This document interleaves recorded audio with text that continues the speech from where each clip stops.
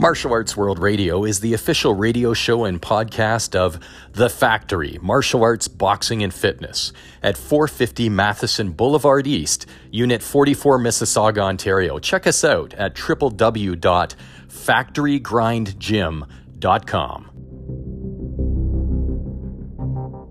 This is UFC fighter Jason Sago. You are now listening to Martial Arts World Radio with Joseph Clark.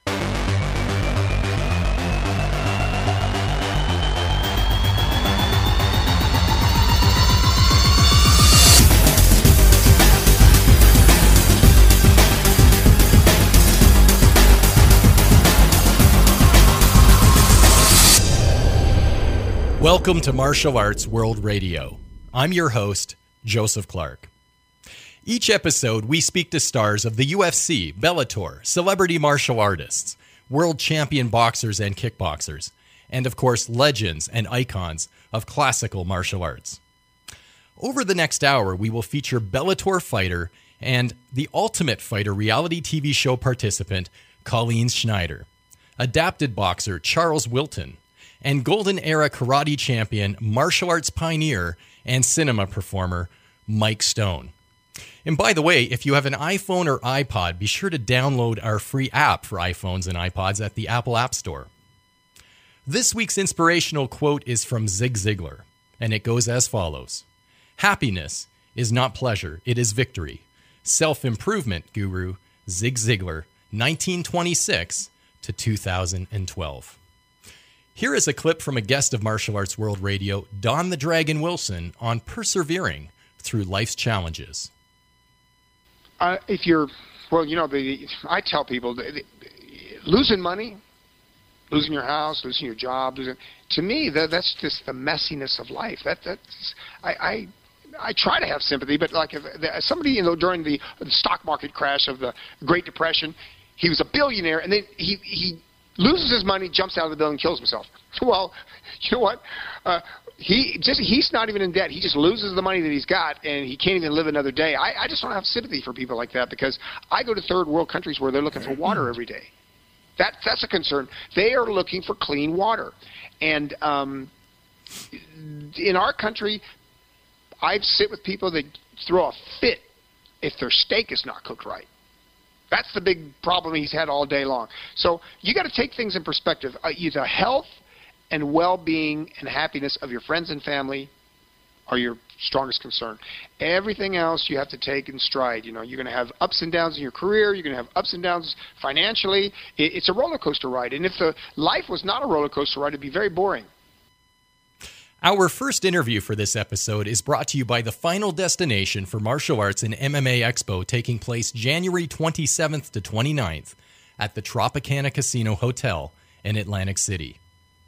Colleen Schneider is a Bellator fighter fighting out of Los Angeles, California, competing in the bantamweight division with a record of 10 wins, 7 losses. She is 34 years of age, 5 foot 9 inches, and 132 pounds. She was also a competitor on the Ultimate Fighter reality television program. Colleen Schneider, welcome and thanks for joining us today. Hey, Joseph, thanks for having me. Colleen, on a scale of 1 to 10, how excited are you about your opportunity to shine at your first fight at Bellator 170? I feel like there's only one way I can answer that. It's kind of awkward if I'm like, well, a 6. Just kind of excited. It's whatever. I'm stoked. I'm really excited. I think Bellator is an awesome promotion, and I've been out of the cage way too long, so I'm looking forward to getting back in there. What carried more pressure, your elimination fight on The Ultimate Fighter or your Bellator debut on Spike TV? I think I felt more pressure on the Ultimate Fighter, just because of getting into the house for the first ever female season and the way that was built up and everything around it, and I think I felt more pressure there. Right now, I'm honestly, I don't feel pressure. I'm just excited to go fight. I've had a great camp. I feel good. I feel strong, and I'm just looking forward to it. And you fought for several fight promotions over the years. So, how great is that, adding Bellator to the list? How do you feel about that? I love it. I really do. I've always been a fan of Bellator. Always watch the fights. I love the shows they put on. I think they have some phenomenal talent on the roster. So I'm more than happy to be a part of that. Colleen, what aspects of your training, your camp, your preparation are going to ensure victory? Yeah, so one of the things, it's been a while since I fought at flyweight, but I am just very strong, physically strong at that division. So I feel like I can go in there and impose myself on whoever's in the cage with me. I have very dynamic, exciting striking, solid wrestling, and I just really feel like wherever I feel like I want to take the fight, I have the technical ability and the physicality to do that. What image and reputation do you wish to project as a newcomer to Bellator? Honestly, I think so many women's fights, they're not even just, I don't like watching fights where it's just kind of grinding it out in the cage, laying there, not really doing damage. Like, I want to go in there and be explosive and be dynamic and be working for the finish all the time. Not to win the fight, but to go out there and destroy someone and finish the fight. So I want people to see the athleticism and that power and think of me as an exciting, dynamic fighter. And that would be a great reputation to have, a dynamic and exciting fighter, very entertaining to watch. Yeah, Colleen, and I think my background lends itself to that. With the sport of MMA ever evolving, the fight IQ and technical prowess of everybody improving and developing, have you had to change your fight preparation and training over time? Oh, yeah, absolutely. I think I'm far smarter about how I train now than when I first started. For one, I was younger when I first started training, so my body could take a lot more abuse. You can just go in and spar and go hard every single day, and you recover from things. But you have to be, as you get on in the sport and you've gone through it more, you just become smarter. You learn what you know and what you don't know, and how you need to train yourself to really develop the skills that you need. It's not about constantly going in and grinding and wearing yourself down. Like, even for example, like mitt work, right? Some people do mitt work constantly. I've learned that that's not actually the best way for me to implement things in terms of fighting. Like, the more I drill things with someone who's in there with me with gloves on and we're working timing and reaction in that scenario, that carries over much better for me than just going in and working that on mitts. So little things like that I've learned about myself and how I learn, and just to be smarter and respect my body. And if I feel like I really need to rest, that's okay. It's kind of hard. We go and push ourselves so hard. So to allow yourself to rest sometimes when you need to is not necessarily something that a lot of fighters are great at, and I certainly didn't used to be. Colleen, a harsh reality of MMA is that we lose competitors or we have last-minute changes due to injuries, and now we find ourselves fighting a new opponent. You're experiencing that now with Bellator 170. In your experience to date, how well equipped are you to be able to adapt to that kind of a change? I've taken so many of my fights on short notice, less than 2 weeks or less than a week, where that's it. You don't have time to spend camp strategizing for a particular person. So this really isn't much different than that. When they give me a name, I'll watch tape and I will go through it with my coach and we'll discuss strategy. But ultimately, I'm going to get in there and fight my game. We have no doubt that you will, Colleen. How does the nervousness and excitement in anticipation of this fight compared to your first ever professional MMA fight? Well, and the first professional MMA fight I had was in like some podunk show up in Alaska in the middle of nowhere in like a crazy snowstorm, and it was all kind of surreal. It's completely different. That just felt like me flying up there and jumping into something that I didn't know what the hell I was doing or what I was getting myself into. Honestly, I feel it was technically professional, but it didn't feel professional, and I didn't feel like I was a professional yet at that point. So that feels it just feels like a world apart from where I'm at now. So from a first professional MMA fight in Alaska to your Bellator debut on Spike TV, it reads like a Hollywood film script. So in terms of nervousness, from a psychological aspect, how do you manage and prepare yourself psychologically to handle the nervousness of a fight like this?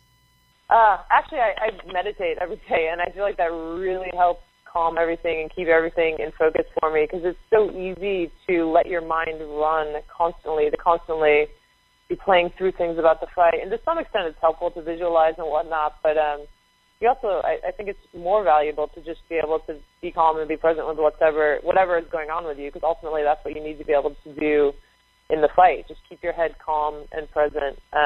So I don't, before the fight, I'm not going out much. I spend all my free time when I'm not training, which there isn't much of, just at home, hanging out, being mellow, and just trying to relax and conserve my energy and just get myself where I need to be for the fight.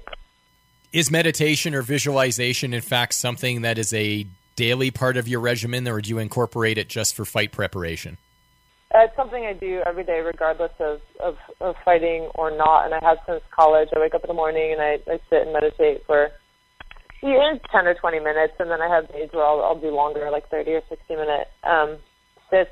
But it's not; those aren't about visualization, not about a mantra. It's just sitting. It's actually the Soto Zen meditation, if that means anything to anyone listening. But and I do the same when I'm getting ready for a fight. I don't want to be anxious. I don't want to be angry. I don't want to be.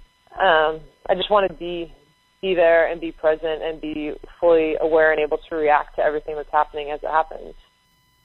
Do you have a favorite MMA fighter who inspired you while you were, quote unquote, growing up in combat sports? Yeah, my first favorite MMA fighter was Genki Sudo. I absolutely loved him. I loved how he fought. He was so creative in the cage, and stylistically it was just a pleasure to watch. But he had so much fun doing it, and his walkouts were amazing, and his "we are all one," and just his whole ethos around it. I absolutely loved everything about the guy. Colleen, you've been referred to in the media as a veteran of the sport. Do you consider yourself a veteran? I think that's probably a reasonable adjective to ascribe to me at this point. I've been doing it for a while. I have nearly 20 professional fights. So, yeah, I guess so. I feel like I have a good amount of experience. What do you do to occupy your time when you're not training? Yeah. I take off my motorcycle as much as I can. I find that to be just super, super relaxing, and there's beautiful places to ride around LA. Otherwise, I love I have a little urban homesteading set up here in Hollywood. I have chickens that lay me eggs and a big vegetable garden. I love to cook and bake. I brew kombucha and bake my own bread, and I love being in the kitchen. I find that very therapeutic and relaxing. Sounds delightful. Can't eat too much right now. I just bake things for other people. Colleen, our second last question before we wrap up. To what extent is being a professional MMA fighter about character and integrity? I think that's a very individual question, right? Who I am to be reflected in the way, not just in the way that I fight, but in the way that I approach training, the way that I look at the sport and the art as a whole, the way that I deal with the other, my teammates, my competitors, all of it. Fighting is such a very personal thing that it is in a way a reflection of your character, right? That's kind of why we like the individual personalities that we like in fighters and like the styles that we like, because that shows us that it's a side of that person's character. Colleen, and our wrap-up question, would you have some advice for our listeners on pursuing their goals as you have? I think if something scares you, that means you should do it, right? And literally every day I'll have moments where I'm afraid, whether it's something in training or something to spar with or something else. But I figure if I'm scared, then it's worth me just taking that step and doing it. And that doesn't mean that things stop being scary, but I think the most worthwhile things we can do frighten us a little bit. So just take things head on and take a deep breath and step into it. Colleen, I like that advice, and I'm going to share that with my kids as well. If something scares you, do it. Colleen, thanks very much for joining us, and we wish you all the best in your upcoming fight in Bellator 170. Great. Thank you so much, Joseph. From The Ultimate Fighter to Bellator, you've been listening to my interview with Colleen Schneider. Hi, this is Olympic bronze medalist in judo, Marty Malloy, and you're listening to Martial Arts World Radio. For those of you listening to Martial Arts World Radio while on your phones, tablets, or laptops, be sure to check out BobWallWorldBlackBelt.com, the world's foremost martial arts online community. Charles Wilton is an adapted boxer fighting out of Toronto, Ontario, Canada. Adapted boxing is the sport of boxing for contestants who require the use of a wheelchair. Charles has cerebral palsy. However, he does not let that get in the way of his dedication to a strict training regimen as he makes a reality of his goal to be world champion and demonstrates the heart of the warrior for his son. I spoke to Charles this past week. As he has difficulty making himself understood, he is assisted by his friend Jason Frechette. This is an incredibly inspirational interview. Charles Wilton, welcome to Martial Arts World Radio, and Jason, thank you for joining us as well. Yeah, my pleasure to be here. Charles, for how long have you been training as an adapted boxer? About 2 years. In about 2 years he's been boxing now. What originally motivated you to become a boxer? I was a long time addict to box. Okay, he was saying that he wanted to get back into some sort of physical activity again, and he was a long-term athlete, and boxing was a good route for him. And how did you discover that organized adapted boxing existed? I never knew this existed, but yeah. He never knew that this existed until he discovered it online, and when he did, he found out he discovered a passion for it and really wanted to pursue it.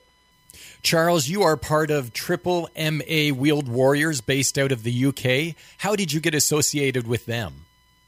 They contacted me over Facebook, and they offered me to join their organization. They connected through Facebook, and they offered him to join the group. Yeah. To join the group, yeah. So we touched base through Facebook. Charles, do you follow professional MMA, such as the UFC, BELLATOR, and other fight promotions, and professional boxing? Yeah, I do. Charles, you are unique in many ways, but in one way it is that you are Canada's only organized, officially recognized adapted boxer. Is this popular around the world? How many other countries participate in organized adapted boxing?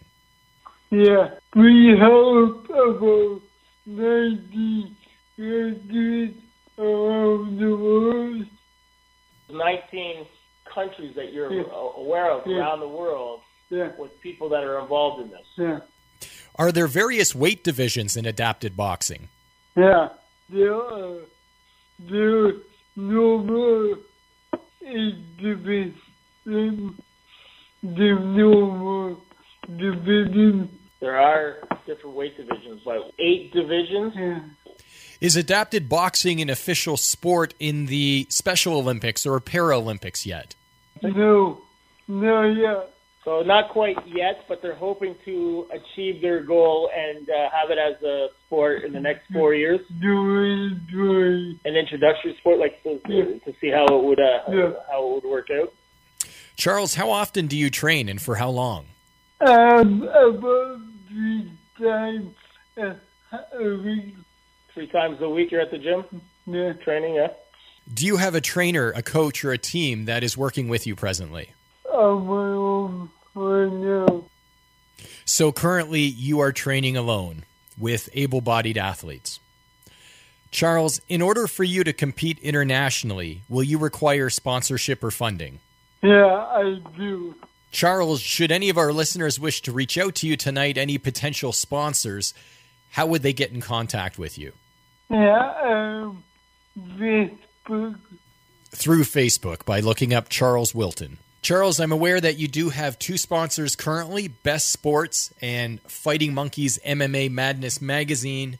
However, I also realize you're trying to encourage other sponsors to take notice of you and to reach out to you, so please do so through Facebook. Charles, how long has adapted boxing existed and how popular is it globally? A brand new sport, and we hope to grow the sport all over the world. So they're trying to, but because it's a brand new sport, they're trying to gain awareness so that it can spread around the world. Yeah. Charles, would you share with us more in terms of what your training regimen looks like? I train like a normal able-bodied boxer would, but in a wheelchair. So he trains as an able-bodied person would, but a little modified, obviously, because he does it in his chair. Yeah. Charles, when you're boxing, what emotion are you feeling? I'm able to do anything I put my mind to. So what he's saying there is during the time that he's training, it's the only time that he feels free because it's something that he can concentrate and focus his mind to something that do anything that everybody else does. So he feels that he's doing something that everybody else can do too as well, you know? He's feeling free. How long are your training sessions? 3 to 4 hours a day. 3 to 4 hours a day he trains. Charles, where does your drive come from? My background is the most motivating, but right now in my life, it's my baby. What he's saying there is that what drives him is not only the will to want to succeed and be great at his sport, but it's also his son. How old's your boy now? 4 years old. He's got a 4-year-old son, and which is an achievement on its own. And his son's able-bodied. Everything worked out fine. He's a very smart kid. And he's showing his son that, hey, you know, just because there's a disability here doesn't show that doesn't mean that it's going to hold him back, you know. Yeah. So that if he can achieve it, there's no goals that you can't achieve. Charles, I understand that your son is your chief motivation. Are there other people in your life who motivate you? Me. Charles, when that day comes, when you fight your first adapted boxing organized match, what will you hope that the audience gets out of that fight? I want people to know my heart is, I have a big heart.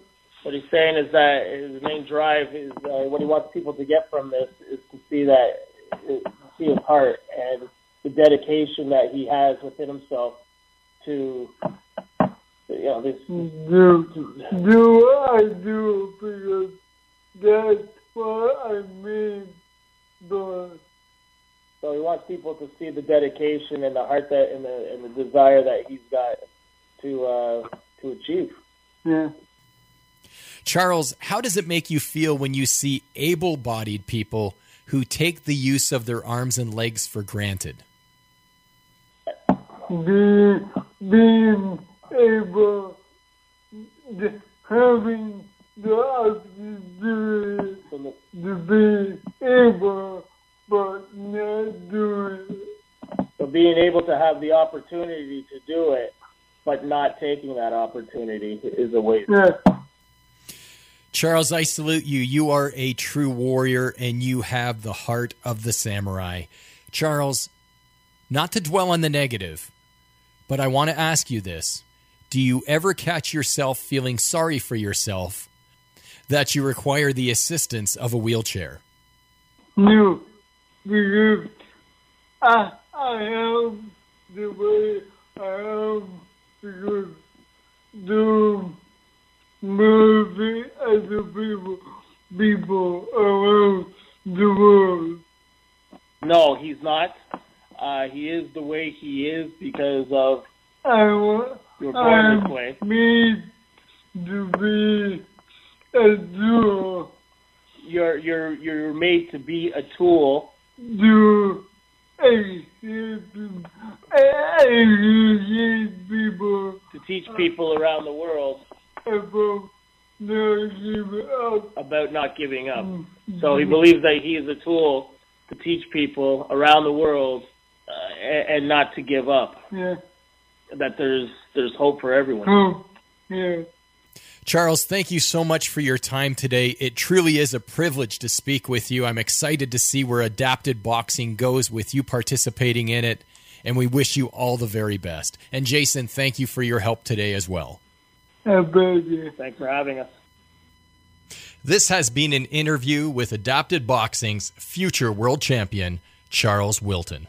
This is world champion Steve Nasty Anderson. You're listening to Martial Arts World Radio with Joseph Clark.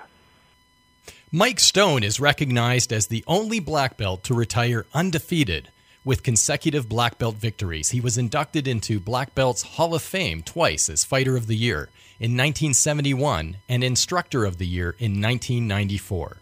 He is a cinema performer, and he wrote the screenplay for the motion picture Enter the Ninja, which opened the door to the ninja movie popularity of the 1980s. Mike also held the Guinness Book of World Record for the highest aerial side kick. As you will hear, Mike has trained and competed with legends of martial arts, including Bruce Lee, whom he had a respected mutual association with. Master Mike Stone, welcome to Martial Arts World Radio, and thank you for joining us today. My pleasure. Thank you for asking. Mike, as I understand it, your first martial art was Aikido, correct? That's correct, yes. And then you transitioned from Aikido into karate. So you went from a soft technique martial art to a hard technique. You hear of a lot of people transitioning the other way, starting in karate and then getting to something more technical. I think the reason was just accessibility.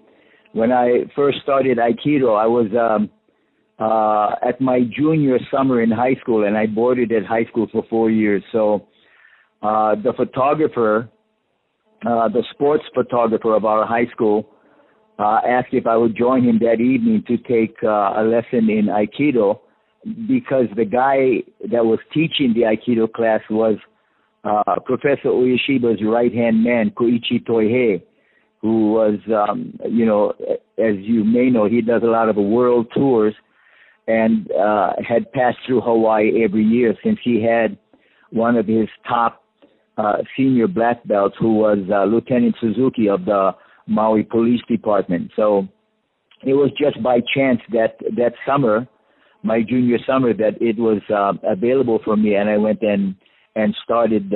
So my first 2 weeks in Aikido was actually taking classes from Koichi Toihei, which was, now in retrospect, it's amazing. That is providence that you were able to, just through happenstance, train with such an incredible Aikido master. Now, Mike, in doing my homework, I've seen that it's stated that you are undefeated in black belt regular competition, but I've also seen websites and books that have stated that you've competed in as many as 90 to 100 competitions. So are you undefeated, and are you aware of how many competitions you actually competed in? Every one of them. So in that sense, it is correct that I'm undefeated. The actual number of matches, I have no idea where it came from. It just keeps, in fact, it changes every time somebody makes another comment about it. Mike, is it true that you were the trainer to Priscilla Presley, Elvis Presley's wife? Yeah, she was one of my students, yes. The time in which you competed was the time of Bob Wall, the time of Ed Parker, of Superfoot Bill Wallace, Chuck Norris, and others. Mike, were you aware at that time, or do you consider that time to have been the golden era for competitive martial arts in the United States? Yeah, I think, again, when I think that's for history to come up with a label of what that period of time was.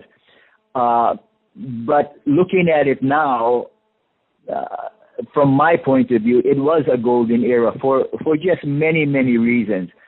The fact that it was just starting as a sport competition in America, and karate being not a natural American sport. So there were a lot of things that contributed, and one of it was the people that were there during that time. We were blessed to have people, like Ed Parker, like Jun Rhee, Steve Armstrong, Bob Trias, Heel Cho. There were so many people that were the right people to be involved in the tournament production part of it. And the blessing for people like myself and Chuck and Joe Louis and, my God, just countless numbers of tremendously talented athletes that were able to participate at that particular period. I've been asked several times what period I thought was the best for American sport karate. And honestly, I will have to say it was a period that I wasn't involved in. I believe the early 70s, making the transition from karate to the semi-contact. So I would say 1971 to the early 80s, I think had the best martial arts karate tournament fighting talent that there ever was in the country, even till today. I don't think we will see the likes of those people that were from that period, from 1971 to early 80s. Mike, were you aware at the time, or did you have a suspicion that you were participating in something that was going to be history in the making and that would culminate and be as big as it is today when people look back at it? Yeah. No, of course. I don't think any one of us even dreamed that it would have become as big as it has. Mike, moving into your Hollywood career as a performer, a choreographer, and a stunt performer, I believe you also wrote the script for a movie called Enter the Ninja, which was the movie that kicked off the ninja craze during the 80s in cinema, correct? That's correct. Did you work with Michael Dudikoff on some of the American Ninja films? Yes. So, Mike, would you please comment on how you were able to capitalize on martial arts for a film career? Did you pursue the film industry with your credentials, or did they come looking for you? No, I never went out to pursue it as a career. In fact, a lot of the friends that I had at that time that were connected in the movie industry and people like that were the ones to actually give me the idea. But with writing of Enter the Ninja, it was an idea I had before that. As a young guy, I used to watch a lot of, growing up in Hawaii, I watched a lot of samurai movies, and I was always in love with the Japanese culture, the people, the food, the traditions, everything about it. So I was hooked from a very early age. In fact, my movie hero for many years, until I was about 27 or 28 years old, was a guy named Shintaro Katsu, who played the series of The Blind Swordsman. But he was my hero. I had an idea with the ninja thing because I've always been fascinated by that, and I became a good friend of Stephen Hayes, who came back from Japan and wrote several books on the subject. And the idea was that in writing that, Canon Films was a company, a film production company, Menachem Golan and Yoram Globus from England, and they came over to the States at that time.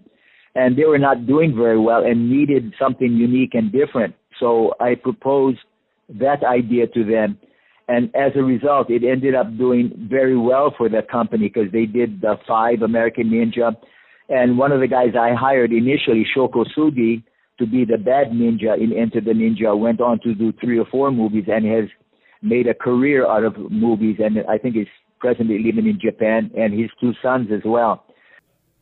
Mike, would you tell us about your Guinness Book of World Records 7-foot aerial sidekick? Yeah, what happened was, again, another friend said that there was a television show in Los Angeles called The Guinness Game out of Burbank, California, I guess it was. And they contacted me and asked if I could do something a little bit unusual. And I said, well, I don't know. Most karate people are doing board breaking and things like that, and I think that's already been done. And they said, could you do something just a little bit different? And I said, well, when I was 19 years old and in the Army, a friend of mine, one of my co-martial arts students, had a television show in Arkansas called Jimmy Jump. And it was a kiddies thing, TV show. So he asked if I would go on the show and if I could do my flying sidekick. So they put a tape at the end of the sound mic, the boom mic. And I said, oh, lift it up. So they said, well, how high? I said, oh, maybe a little bit higher. And they kept going up, and all of a sudden everybody said, whoa, that's a little too high. I said, no, I think I can do that. So before we started to shoot that segment of it, they measured it, and it was about 7 feet from the floor to the piece of masking tape that was attached to the boom mic. So I jumped up and kicked it, and that was the first and only time I've ever did that. And then when I was 35 years old, was the next time I did that, and that was on the TV show The Guinness Game, and I had practiced the kick jumping over a tennis court net, which is about 3 feet high. So I did that for about 3 or 4 times, And I took Benny the Jet Urquidez with me to the show of the filming of the Guinness Book of Record thing. And Benny stood under the 7-foot target. And I don't know if you're familiar, Benny's not very tall. And so he looked up and he says, "Mike, you're 35 years old, and this is the only other time you'll ever try this?" I said, "Yeah." He says, "Mike, I don't think you could do it." I said, "Benny, thank you very much." But I did. But that was the only 2 times I've ever done it. And the second time was at 35 on the Guinness game, I guess, or the Guinness Book of Records. I know Benny the Jet quite well. He's been on the show a couple times as a guest. And yeah, I could certainly envision Benny saying something like that, making a very practical observation to you. Yeah. Mike, you're available to conduct seminars, training, and keynote speeches. Is there a URL for anybody listening tonight who would like to look into that further? We have a website, but it's in the process of being changed right now. But it's www.mikestonekarate.com. Mike, would you give us a sample of some of the wisdom and the philosophy that you share at these seminars when you are conducting them? Yeah, it's a thing that happened, actually, an evolutionary thing for me. When I was 19 years old, I had already won the internationals and most of the nationals and other tournaments that they had in America at that time. And in 1964, Bruce Lee did a demonstration at the internationals, and that's where we had met. In fact, after I had won that tournament in the heavyweight division and the grand championship, Bruce Lee, Ed Parker, Jun Rhee, and myself went out for Chinese dinner. And Bruce and I had such an affinity toward each other because of the spiritual part. I remember hearing Bruce talk at a officials meeting the day prior to the tournament. And what fascinated me about Bruce was his, I saw integrity. I saw somebody that believed in himself very much. He was as cocky as I was. So I gravitated right away to the way he was speaking because he was being very honest. And I like that. So anyway, we struck up a friendship. But what had happened was I had wanted to find out why everything that I was doing in karate, actually when I look back at the rest of my life, I wondered, why was everything so effortless for me? Why didn't I have to work, suffer, and sacrifice like I was told to, and how everybody else was trying to develop their skills, abilities, and talents? Why was it effortless for me? And I wanted to find out, and I thought that Bruce, by the way he was talking, that I could find out through his wisdom.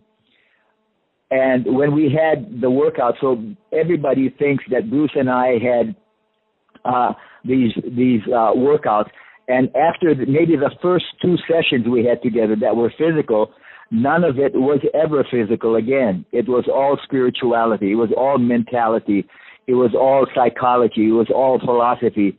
We no longer understood or realized that between us there was nothing physical anymore, that we had both evolved, I think, to another level of thinking and feeling mentally and spiritually, that the physical stuff was something that we knew we were going to leave behind, that it's not relevant to really who we are and who we want to be.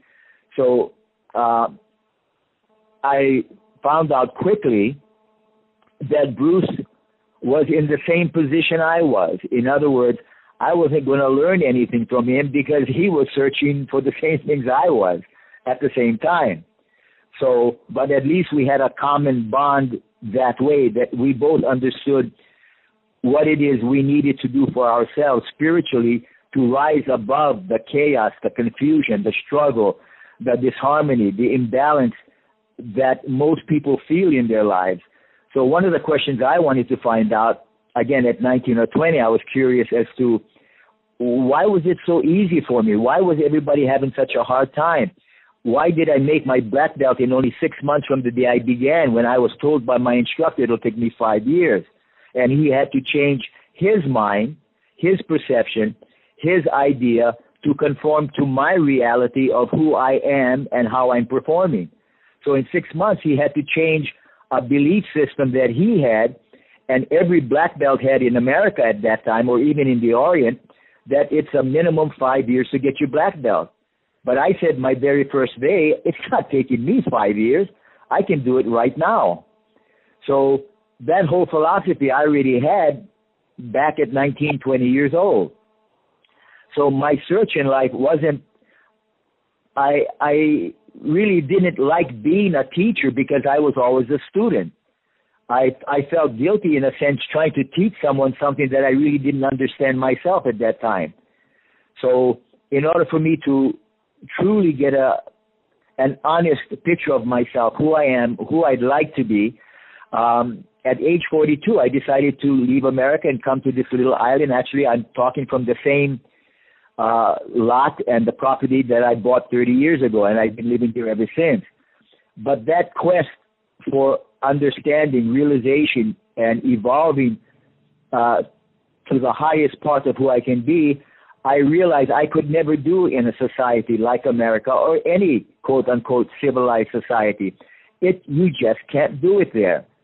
So, not honestly anyway, because you're so bombarded with the outside influences, and most of them are very negative. So how can you live a life of humility and honesty if all around you people are lying and arrogant? It doesn't make sense. You are naturally going to be influenced. In fact, our whole lives have been influenced because we have been taught to believe by family, friends, religious people, teachers, relatives. They taught us how to believe for them. They were not teaching us to be the best we can be. They were teaching us so that it would be convenient for them to deal with us. So we had to learn at some point what is our own truth. Who are we really? And we're not what people told us we are. You know, if people are telling you you're fat, ugly, lazy, stupid, no good, you won't amount to anything, it doesn't surprise me at the vulnerable ages that we are to absorb information, we start to believe that crap. And we start living that idea until sometimes we just have no idea who we are. So anyway, I ask you about the time because I can go on forever, obviously. And I could listen forever, Mike. Tell us about your books, beginning with the first, 9 Levels of Power. Well, the 9 levels of power came from the idea that when I came to the island here at 42 years old, I had wanted to make some limited thinking and negative ideas I had about myself since childhood. And one was that I wasn't very smart. So I was thinking, what could I possibly do at age 42 here on this little island, isolated, that would shock everybody that ever knew me in elementary school, high school, my teachers, my friends. What could I do that would make such a major change and that I could do instantaneously now?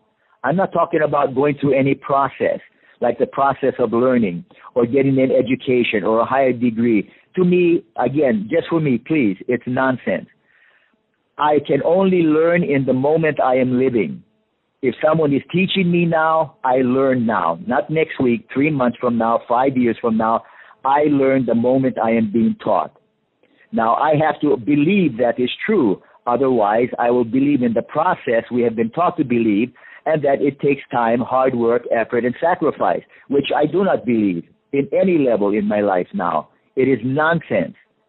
So when I came here, I said, well, I'm a poet. Why? Because nobody would ever believe that knew me, that Mike Stone, a poet, this guy failed the 4th grade, flunked the 4th grade, barely made it through high school.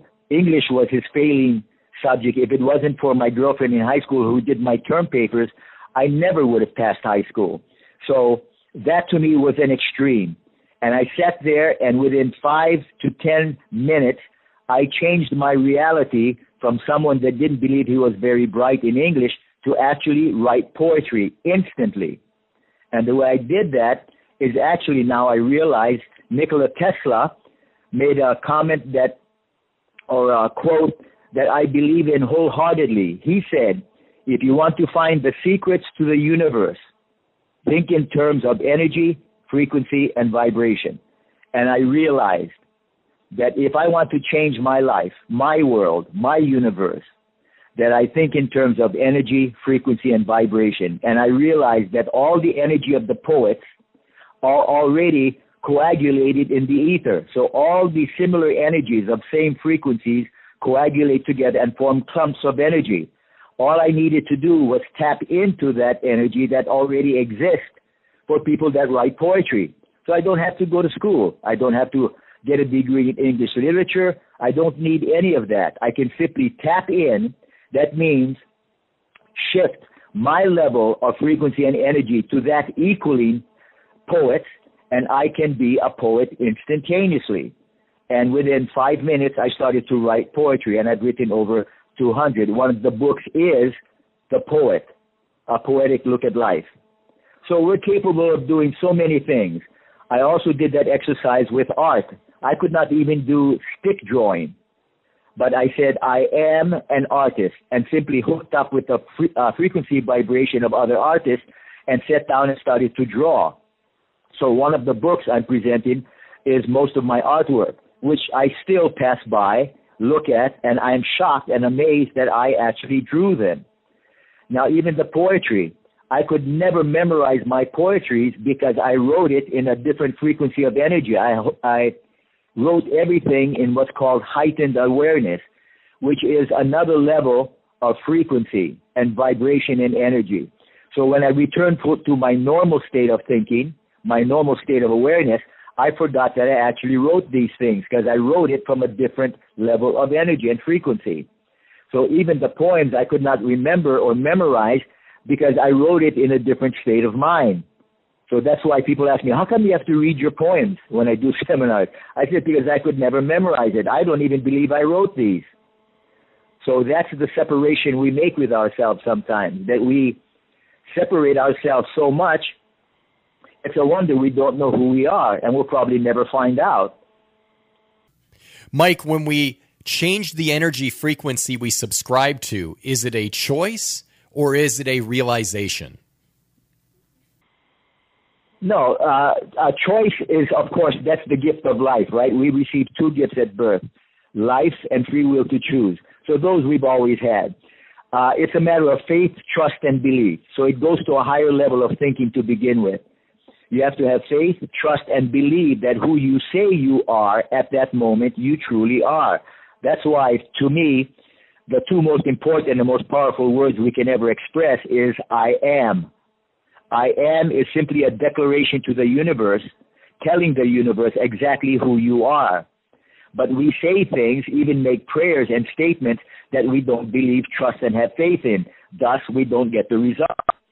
So if these statements are made in trust, faith, and belief, then the universe has no choice but to give you exactly what you say you already are and believe you are to be now. So it's easy. Mike, if members of our audience would like to get in contact with you, what's the best way for them to reach out to you? They can just contact me through Facebook. And what are your next steps in publishing your books? The 1st of January, I posted the 9 covers of the book on Facebook. So they were posted January 1st. But not all 9 books will be released at once. I'm going to, in fact, we are in several discussions with different publishers right now I want to find the best ways that we can get the books out, because all books are not on martial arts. They are totally different subjects. So one's called The Observer, The Philosopher, The Poet, The Dreamer, The Writer, The Artist. So these 9 levels of power are just different ways I chose to express myself while being here, that I can be anything. I can be a philosopher, a poet, an artist. So those are my particular 9 levels of power. So I wrote them into books. Mike, our final question for today, and thank you so much for joining us and for your time. But for our listeners whose attention that you have captured right now and they wish to make major changes in their life immediately right now, what wisdom would you impart with us? Well, first of all, to make a major change, it's going to take a process. And I don't like the word process because I don't use processes, but I'll use it because the people that are listening, they believe that they must go through a process to make a change. That means to go from where they are to where they want to be. And for them, that's a process. To me, it's instantaneous. You simply decide this is who I want to be, and boom. When you say that with trust, faith, and belief, you become that idea. You become instantly all the things that are required to be the new you that you decide you want to be. You come totally intact. All of the knowledge, skill, ability, and talent are at your disposal instantly. Now, this is so difficult to understand and believe, and I appreciate that. But I've done it many times over many different subjects.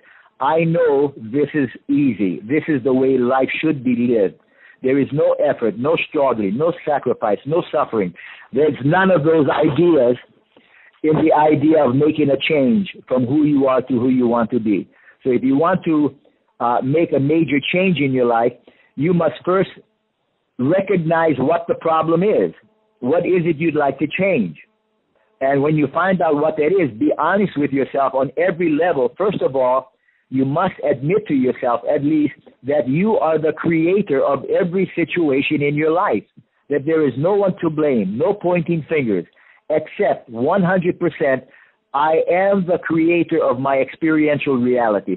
Everything in my life is because I chose it.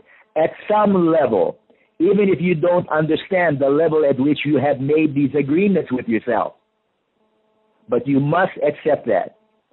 Mike Stone, congratulations on both your accomplishments as a martial artist and the life changes and realizations and discoveries which you have made. It has been a privilege to speak with you. Thanks again for joining us. My pleasure. Thank you very much. This has been an interview with martial arts pioneer and legend, Mike Stone. Be sure to check us out at www.mawradio.com and follow us on Facebook, Twitter, LinkedIn, and YouTube by following Martial Arts World Radio. I'm Joseph Clark. Safe travels, and thank you for joining us.